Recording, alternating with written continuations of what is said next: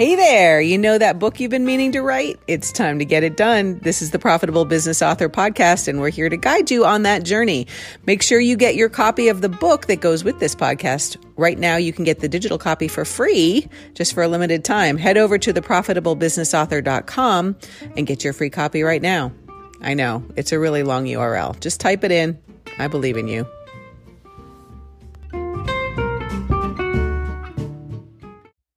Hi there, welcome back. This is Julianne Eason from the Nonfiction Book Academy, and in this short training series, we are talking about educational content and how to get it to stick in your readers' brains.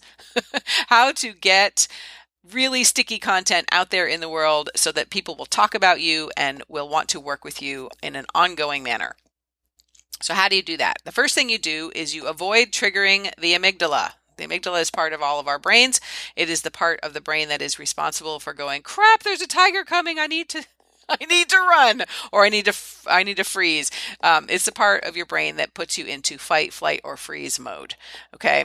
Anytime you trigger the amygdala with too much information or really long words or really long paragraphs, or just one book that's all words and no pictures, no bullet points, nothing else, no dividing chapters, it's just overwhelming to the body and overwhelming to the reader, their amygdala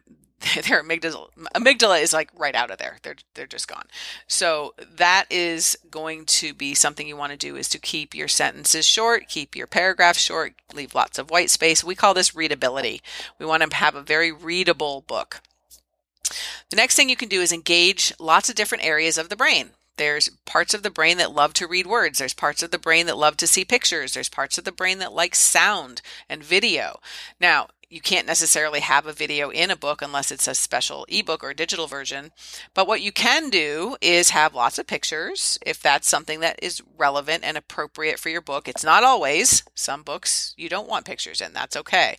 But as many areas of the brain as you can light up with your content, it's going to be better. That's why, we light up when we see a video that's also got subtitles and also has music, and that it's just a lot of stimulation for the brain, and it helps. If it's done well, it helps the content to stick. The other thing you want to realize is that different people take in information in different ways based on their personality types. Some people just love data. They love charts and graphs and numbers and percentages and all of those kinds of data points, and they will not trust your content unless you have data.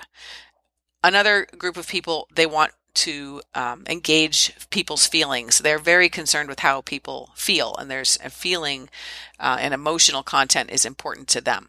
Other people need to understand content in terms of metaphors.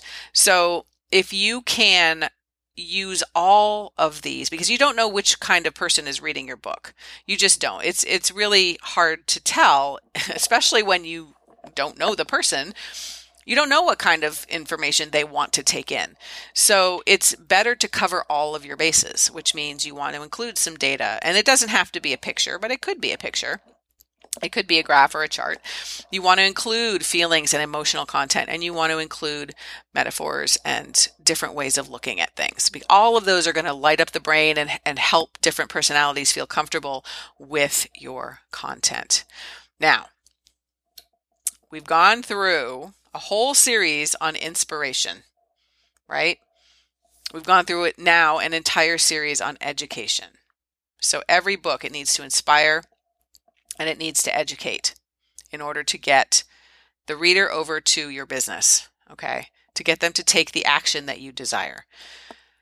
But there's a third critical element to writing a nonfiction book that attracts clients and customers.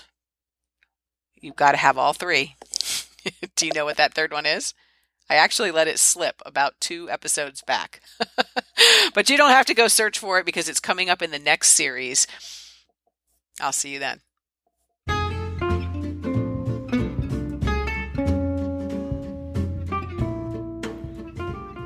Hey, thanks for listening in. I can't wait to read your book.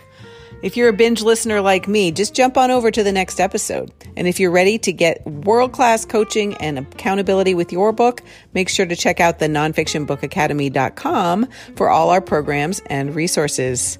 We'll see you soon.